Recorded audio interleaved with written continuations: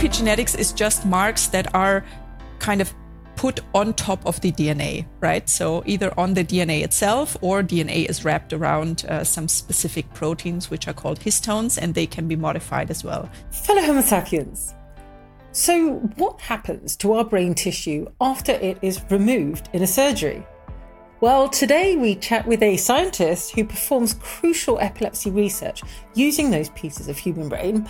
Meet the molecular neuropathologist and PI, Katja Kobow, who explains to us in a cool, fun way her research into epigenetic alterations and the development of epilepsy. So I am a biochemistry who is working in neuropathology. So I'm doing research on focal epilepsy mainly, and I'm trying to understand mechanisms, but I'm also trying to improve diagnosis of samples because it's a very subjective matter. And so I'm inventing tools a little bit, or trying to find molecular biomarkers that help to improve clinical decision making. Just quick clarification of neuropathology to people. Do you have a quick, for those who aren't overly familiar?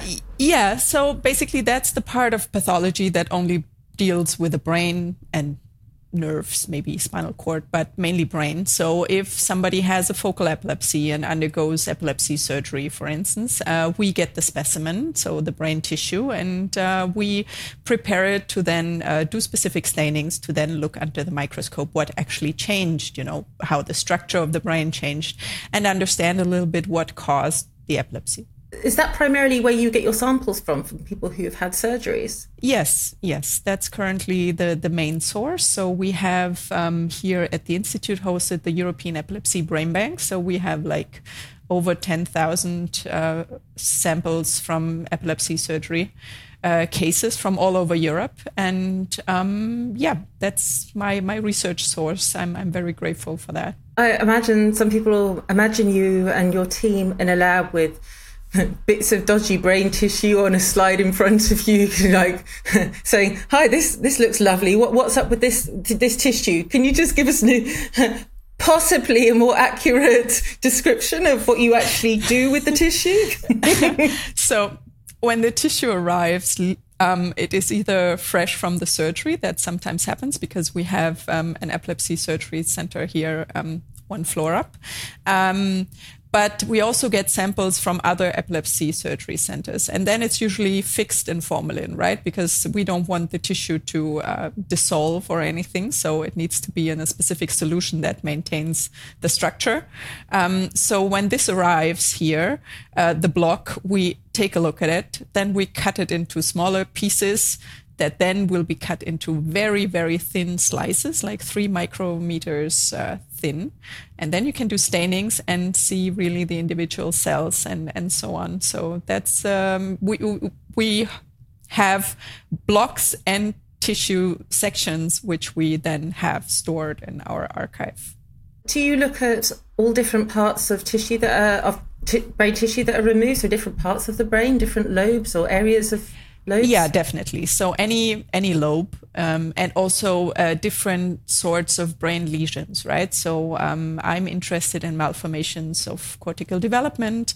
So if something goes wrong during brain development, people develop like structural abnormalities that then cause epilepsy, or they might have a brain tumor, or they might have something like hippocampal sclerosis. So very specific structural changes that are frequently associated with epilepsy. And is that in adults as well as children and babies? Our center is an adult-only surgery center, so that's the adult tissue that we get. But we do collaborate with a lot of centers that are specialized for children.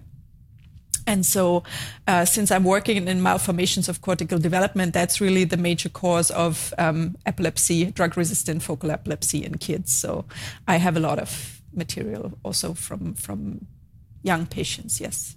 So you have just done, you do lots of talks, and you've just come back from, tell us about your recent talk in Prague and about epigenetics. What is epigenetics and how did that all go, etc.? Yeah, right. So my recent talk in Prague was on epigenetic mechanisms in drug-resistant epilepsy. That was really exciting. I'm often talking to clinicians and trying to explain to them why my work is relevant for their clinical work. And yeah, it's all about epigenetics. So epigenetics is basically the data management system or the bookmarking system that helps our genome to decide when which part of our genome is read. So obviously some genes need to be read during early parts of development, some needs to be read later in development. And so this switching on and off of genes is decided by epigenetic mechanisms. So it's everywhere, it's in every single cell, it's relevant for any disease because, it's everywhere. So it's very exciting. And just to clarify for people, the fact that it's called epigenetics isn't actually anything specifically to do with epilepsy. No, not at all. Not at all. It's just kind of the Greek word epi, which means above or on top. So it has nothing to do with the original genetics, so with our DNA sequence. This one doesn't change. Once it's established, it's there.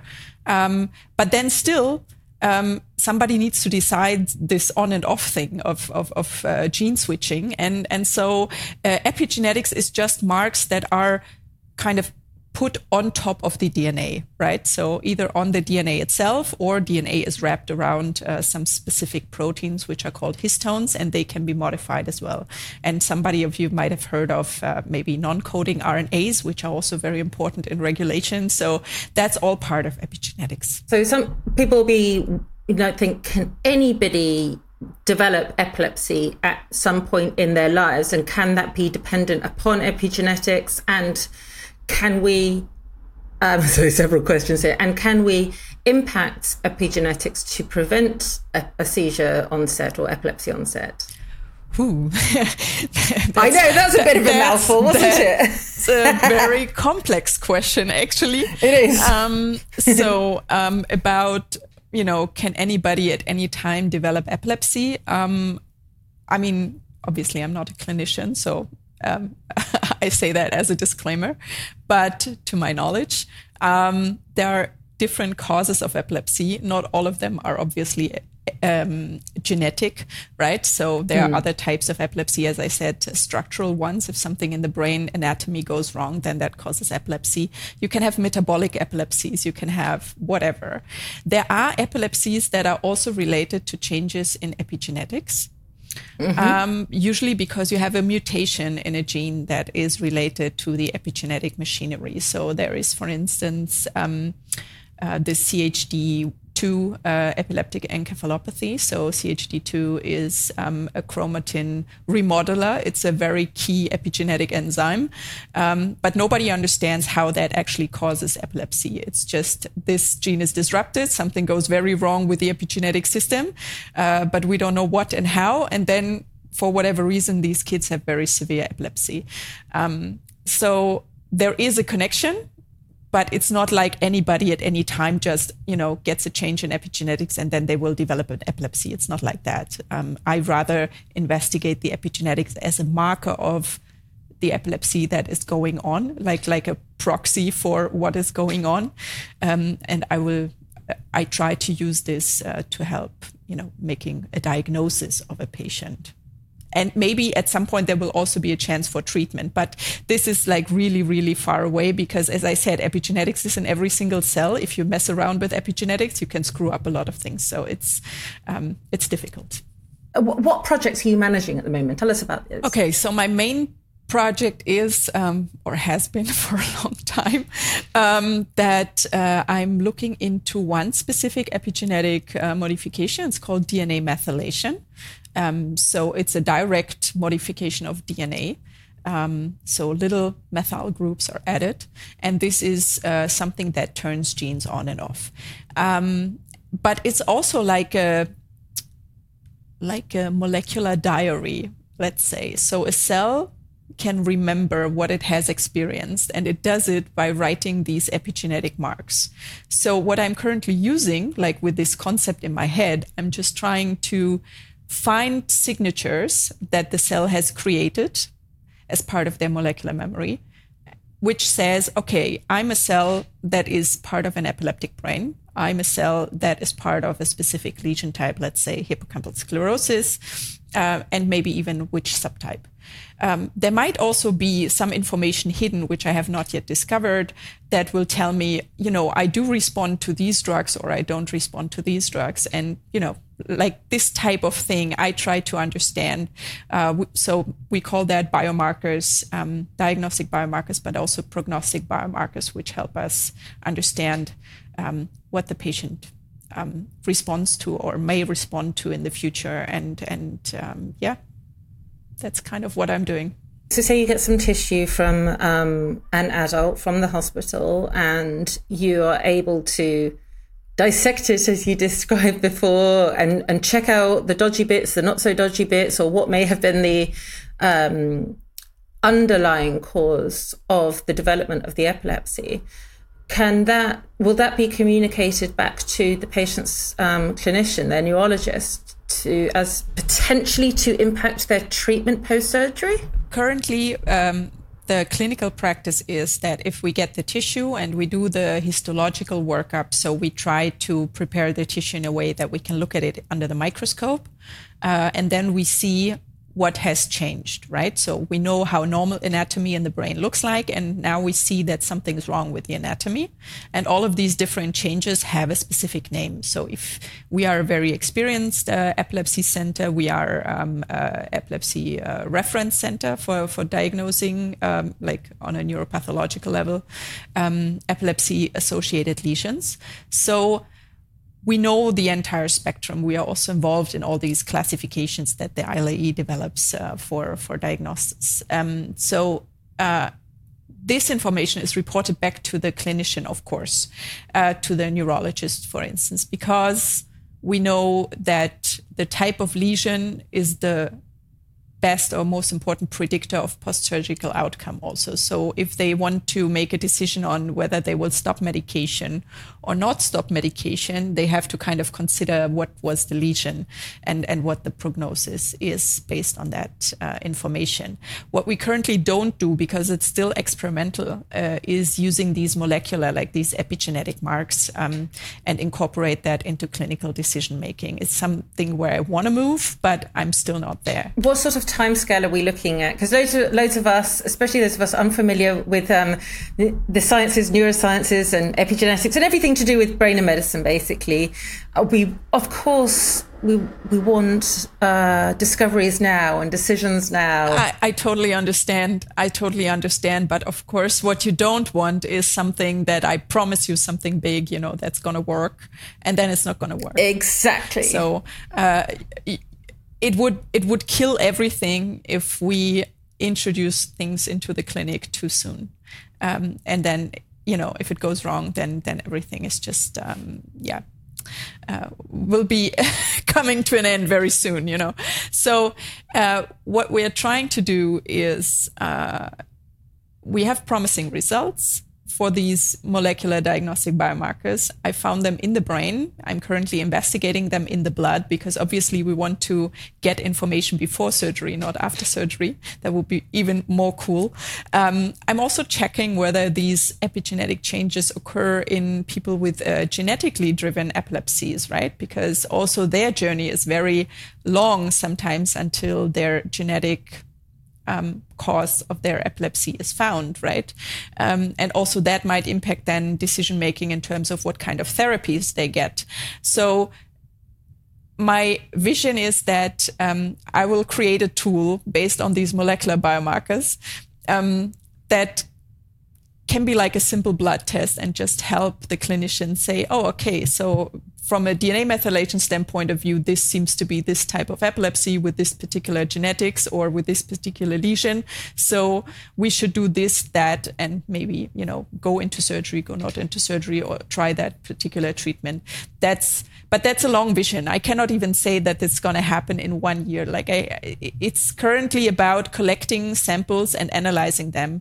And just because I have promising result in, let's say, 100 patients currently, doesn't mean that it's going to work if I test 10,000 samples, right? So I first have to collect these numbers, prove that I'm like on the right track.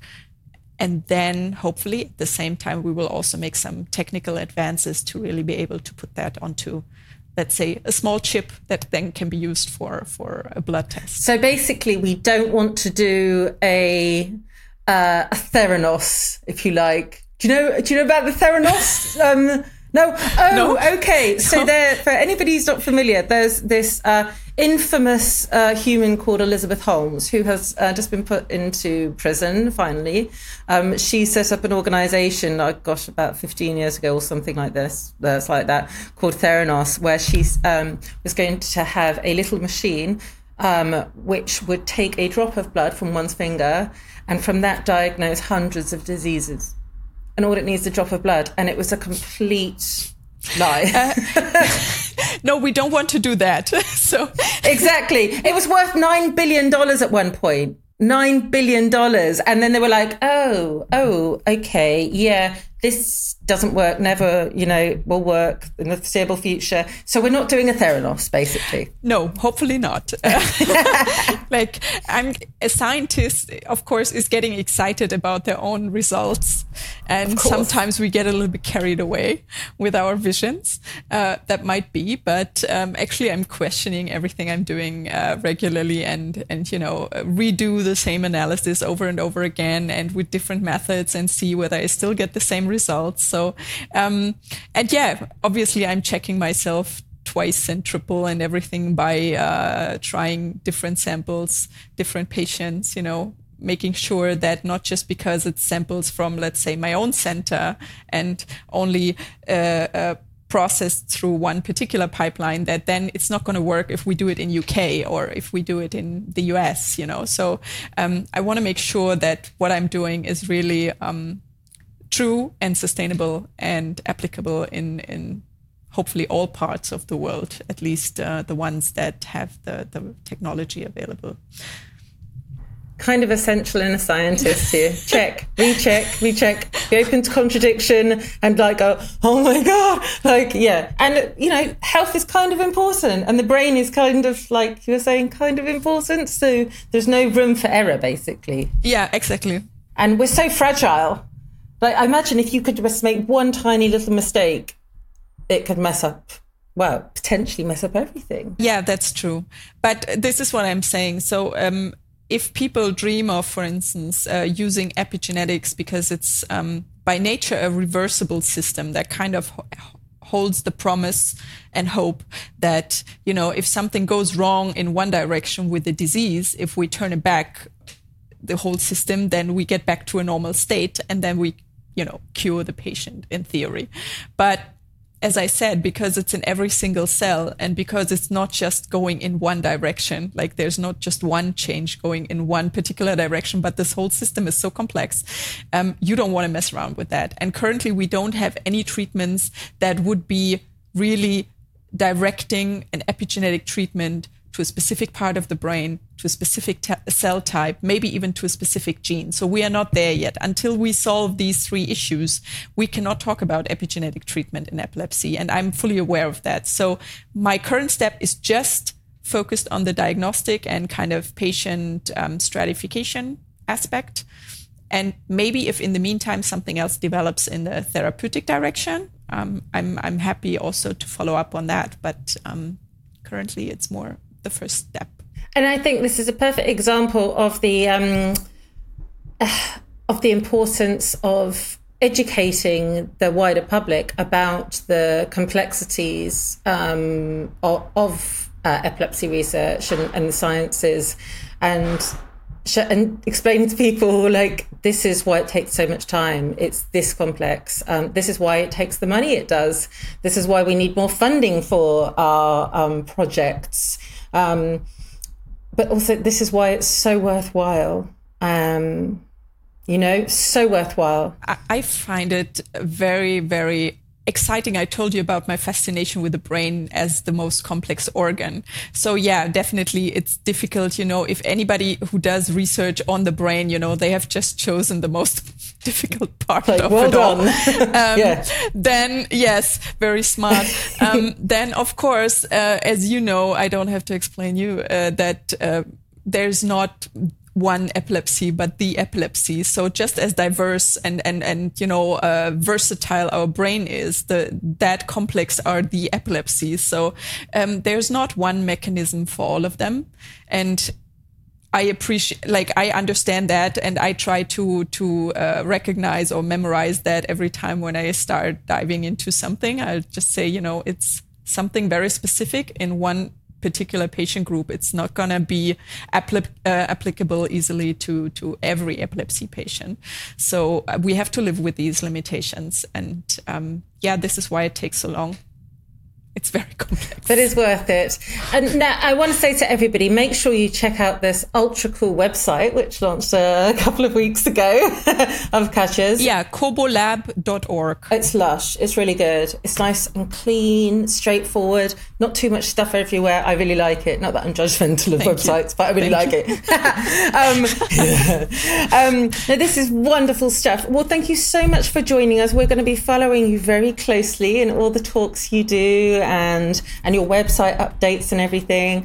And if anybody would like to learn more about you, I guess there's your website and you're on social media as well, right? If they want to reach out? Yeah, they can always contact me. So it's like I'm happy to hear from people. It's brilliant to hear of the crucial role of a molecular neuropathologist, and even better to have a star like Katja specialising in the epilepsies, doing research for us and spreading the word amongst other researchers and clinicians. So a huge thank you to Katja for her work. If you'd like to connect, you can find me on Twitter, LinkedIn, Facebook or Instagram. And I'd love to hear from you if you have any thoughts about today's show. Please subscribe to Epilepsy Sparks Insights on your podcast app so that you will never miss the weekly episode. I'm Tori Robinson. Thanks for listening.